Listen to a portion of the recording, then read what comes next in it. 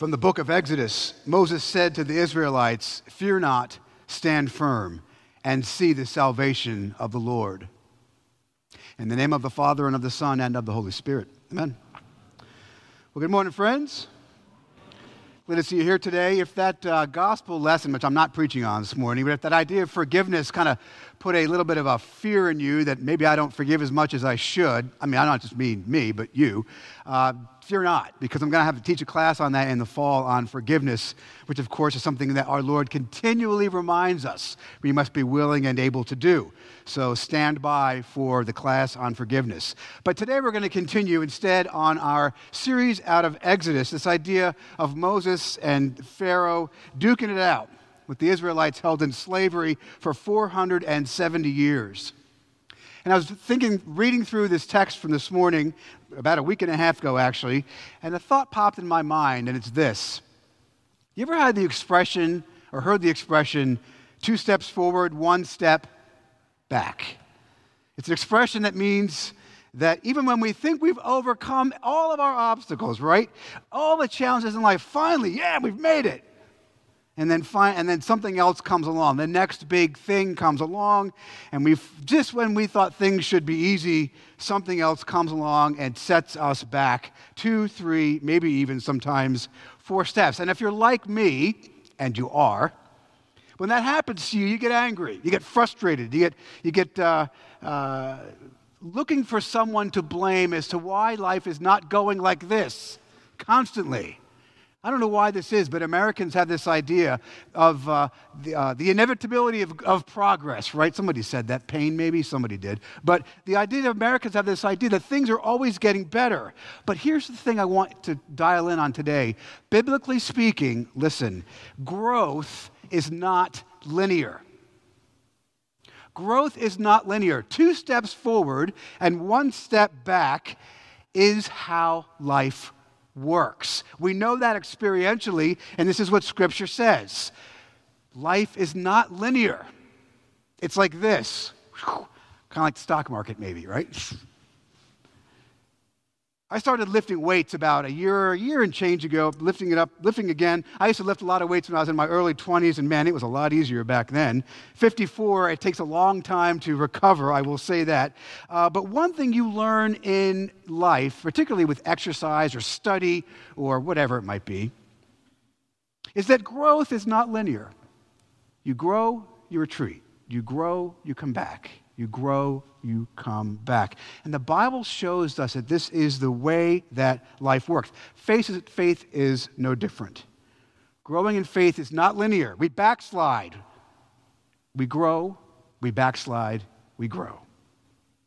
The reason I bring this up today is a word of encouragement to you, because today we look at the story of the people of Israel, right? The Hebrews, the protagonists. For the past 470 years, they've been slaves. My mom and my mom's mom and my mom's mom and my great-granddad, they're all slaves. If you're Egyptian, you'd say that. It's pretty astounding that they were in slavery longer than the United States of America has even existed by far. After 470 years, they're finally released from slavery. No sooner are they out of the woods, right?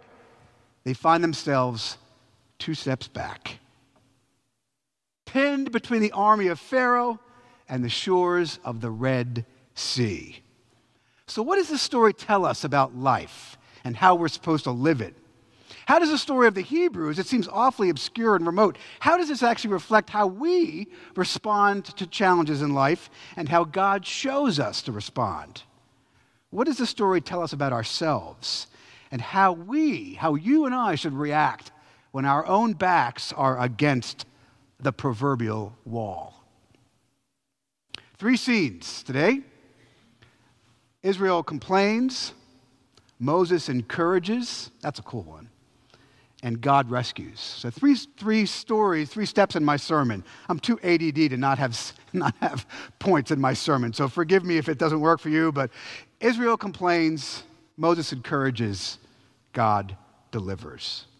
So last week, we pick up from last week. If you were here, we talked about the story of the Passover. I preached where the Hebrews and actually everybody living in Egypt, including Egyptians, were called to put the blood over the doorpost as a mark of who they were. The blood of the Passover lamb, listen, then and now, marks the people of God. Talked about that last week. We also saw how God said to the Israelites, I'm going to deliver you, so leave your leaven at home. Don't bother raising your bread. That takes time. When I call you, we got to go. So there's a sense of being marked by the Passover lamb and the urgency of God's call on our lives when he calls us. And then finally, we looked last week at the justice of God, how the angel of death, which God said would happen, passes over the people of God, the whole area, and anybody whose door that was not marked with the Passover blood, the Passover lamb, the angel of death would kill the firstborn from king all the way down to the lowest of the social level. And so Pharaoh sees this destruction that he'd been warned about, right? And he sees the destruction, and he realizes he's finally met his match. He decides, let's get rid of these Israelites. Just get them out of here. Get off my lawn, Pharaoh says, right? Take your stuff and just go. And they leave. Finally, they've been delivered from slavery. And it seems like finally, after 470 years, imagine, after generations of oppression by the Egyptians, they are finally free. Life is good. You can wear the t-shirt, right? But not for long. This is the key. Pharaoh realizes that his entire slave workforce has left. Slave labor, whether you're making cell phones or building buildings, is a convenient way to get things done. And so Pharaoh realizes his slaves have gone. He tells his armies to go back there and bring them back and retreat, chase them. He pursues the Israelites, and now they're trapped between the chariots of Pharaoh's army coming behind him and the Red Sea in front. Reminded me actually of Dunkirk, in Europe during World War II when the British Expeditionary Force was pinned. That's the military word, pinned, between an obstacle on this side and a pursuer. The situation for the Hebrews, like the British Expeditionary Force in World War II, the situation between Pharaoh and the Red Sea is hopeless. They are trapped, and they know it. So what happens next? Well, point one, Israel complains. What do the people of God always do when we are scared? We whine. We complain. We were so close, and now it seems that all hope has been lost. So close, and now here we are, caught between Pharaoh and the Red Sea, pinned against the shores of Dunkirk. And so what did the Hebrews do? Same thing you and I do. Complain. Here's what they say. Here's complaint number 1. Verse 11. To Moses and God, is it because there are no graves in Egypt that you have taken us away to die in the wilderness? Translation, are you so stupid you couldn't have seen this coming? Moses, what kind of a leader are you? You led us from the frying pan into the proverbial fire. What's wrong with this guy? We need a new CEO. And then secondly, the second complaint is the next verse, verse 12. This is even better. So they blame someone else, Moses and God, like we do, right? And then the second thing they do is this, in verse 12, very next verse, the second complaint. Is not this what we said to you in Egypt? Leave us alone that we may serve the Egyptians. And let me just stop there a minute. They're saying, don't you remember, Moses, when we were back in slavery? We never wanted to leave. Why'd you lead us out of here? Isn't it true? Isn't it true, though, in our own lives, in our own hearts, that when it hits the fan, right, what do? We blame others and we romanticize the past. We blame others And we romanticize the past. I remember when Ronald Reagan was president. I remember when John F. Kennedy was president. Whatever. I mean, there's lots of examples, right? Whenever we have something in our lives which goes wrong, when we are pinned between Pharaoh and the Red Sea, between the Nazis and Dunkirk, when we're stuck and we have no way out, we blame others and we romanticize the good old days. But friends, the problem is the good old days weren't really all that good. It's easy, and I want you to see your own heart in this, because you'll see the solution in a moment. It's so easy to fall into this trap. It's so easy to fall into this trap. But here's the reason we do. We make an enormous mistake when it comes to God. We think of God like our golfing buddy, or a colleague at work, or a friend of ours, who is maybe sometimes prone to giving us bad advice, right?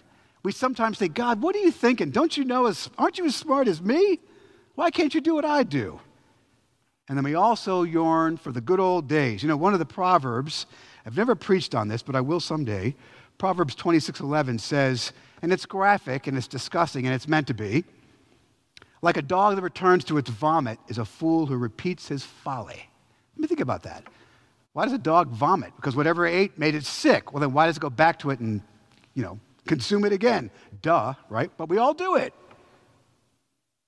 We all look back at our past, even though it was toxic and unhealthy. We know it, but we romanticize it.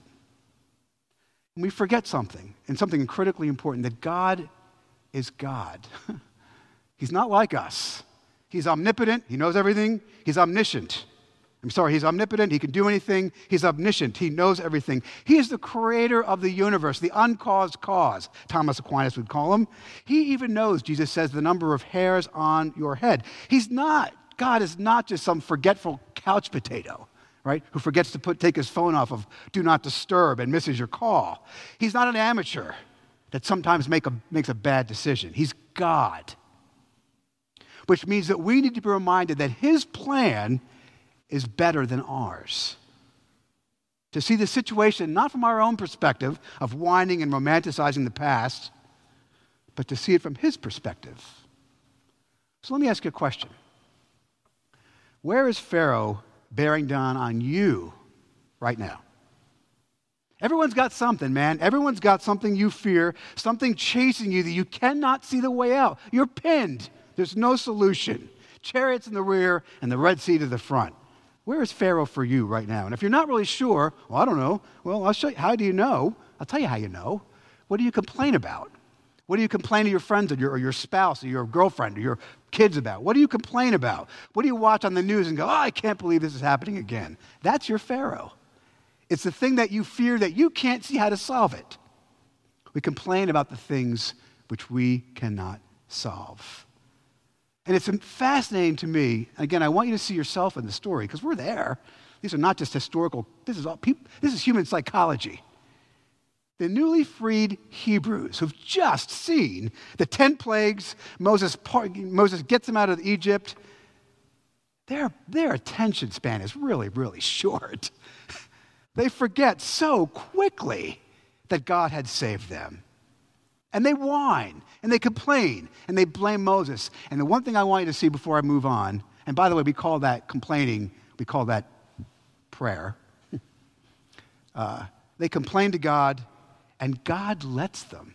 I find that fascinating. Any other erstwhile God you see in human development or human history would just, boop, whack them, right?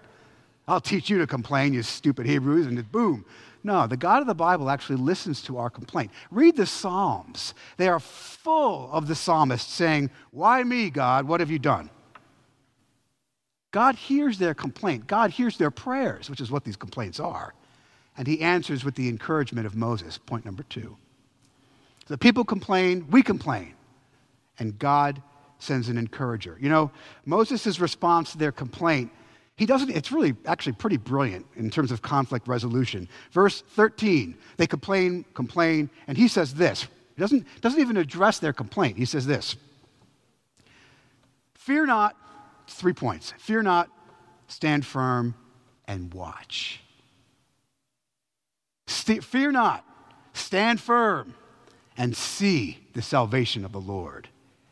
Fear not, stand firm, and see. Moses is the consummate encourager. What does that mean? An encourager is someone who gives courage, right? Someone who makes us courageous. And what is courage? Courage is not a lack of fear. On the contrary, courage is when you fear something, you do it anyway. It's a famous quote somewhere. I forgot to look it up. But courage is fear that moves. Moses encourages them, even though they're afraid to move. Fear not, he says, stand firm and see. I had a friend of mine who was an encourager for me. Anybody have an encourager in their own lives? It's a super valuable person to have. A person who sees the situation, listens to your complaining, and says essentially what Moses said, fear not, be patient, and watch. Anyway, my encourager is a guy named Bishop Ed Salmon. You may know him if you're from South Carolina. Ed Salmon, may he rest in peace, was the bishop of South Carolina. And I once called him when I was the rector of Trinity Church in Red Bank, New Jersey, where I was before I came here. I was a brand new rector. I was like 35, 36 years old. And something happened in the life of the parish. I can't remember what it was, but it was something to do with some troublesome parishioner, I'm sure. I don't remember. Kathy would remember. I don't remember what the problem was. But she'd remember because I'd complained to her about it. So anyway, but I called him one time and I said, Bishop, I have a problem. I want to talk to you. He said, yes, Father, go right ahead. That's how we talked. And he said, I laid out all the facts. Man, I just let him have it. I complained, I blamed, I just whined about it like the Israelites did, like you do too when something's bothering you. And he listened to me. Yes, I hear you, Father. I understand. That must be very difficult. I do understand, he said to me. And I got done, and I'm finally, got that off my chest. He thought about for a moment, and he gave me some of the best advice I've ever heard in my entire life. If you hear one thing today, hear this. He said, Father, God is a God of clarity. I said, Bishop, I don't know what to do. I was pinned between Vero and the Red Sea. What do I do? What do I do? He said, Father, God is a God of clarity. And when you need to know what to do, he'll tell you. That was amazingly good advice. And it sounds something like this. Fear not, stand firm, and watch. So what do you fear? What is a Pharaoh bearing down on you right now? And you don't know what to do. You're stuck. You're pinned. Well, friends, let me just say this to you. And again, write this one on your refrigerator magnet. God is a God of clarity. And when you need to know, you'll know. He'll tell you. And the reason that's important is it allows us to rest in that. Because I think for everybody, our anxiety and our fear comes from trying to solve a problem that we can't solve. I know in my own heart, when I'm really worried about something, it's because I don't see the solution. But God is a God of clarity. And you'll know when you need to know. So be patient. Fear not. Stand firm and watch. And then finally, we see God acting. So Moses encourages. He says, guys, calm down, stop fear, pay attention, stand firm, just stop trying to solve the problem on your own and watch this. And what happens next? God tells Moses, the Israelites come to the Red Sea, chariots are bearing down on them, they are pinned. And God says, Moses, stretch out your arms over the sea. Doesn't tell him why, which is pretty interesting. Moses does it. I guess Moses believed in God more than they did, but that's another matter. Moses raises his hands over the sea, and the sea is parted, and the Hebrews rush headlong into this parted water. And one thing to remember about Jews and Israelites is that water, particularly deep, chaotic, dark water, is a symbol of fear. It's the boogeyman in the Jewish mind. And so when Moses parts this water, he's freeing an escape route for them, not just from the Egyptians, but from demonic influence. And the waters are parted. The Israelites travel through. They're trucking, and Pharaoh's chariots are right behind. It says that God caused those chariot wheels to be stuck in the mud. And then once the last Hebrew is across, the last Jewish feet hit the other shore of the Red Sea, God says, Moses, stretch out your arms again. And again he does it, again, not knowing what's going to happen. And the waters are brought back together, and Pharaoh's army is wiped out. And for now, the Hebrews are safe and happy and secure. Once again, for now. But notice something I think is so cool. What does he say? Fear not, stand firm and watch. And they saw, didn't they? They saw the power of God that they knew God could do. And they saw it once again, and it reminded them again of his power and concern for them. And now they are safe and happy for now. Because guess what? It's 2 steps forward, 1 step back. And the next thing's coming. We'll see this next week. Because growth is not linear, friends. But I want to notice something here as we wrap up, something critically important. Even in the midst of confusion and fear, which quite frankly is just our own trying to control a situation that we can't control, even in the midst of all of this, even in the uncertainty of life, notice that Yahweh was always in control. Moses' words of encouragement to his people are a reminder to them and to us 5,000 years later that when we fear, that when we're worried, when we're stuck, when we're pinned, fear not, stand firm, and wait. God's got this. God's got you. I'm going to leave you with verse 14 today, which goes like this. The Lord will fight for you, and you have only to be silent. Shall we pray? Father, we thank you for Moses, the encourager, who reminded the Hebrews to fear not, to stand firm, and to watch. Father, hear our complaint, hear our prayer, hear our cries to you when we don't know what to do. Remind us that you are the God who is a God of clarity, and you will tell us when we need to know what we need to know. Help us to watch, help us to see your hand. In Jesus' name we pray. Amen. Thank you for tuning in to our Trinity Episcopal Church podcast. To find out more about the work God is doing through Trinity, visit us online at trinityvero.org and follow us on Facebook.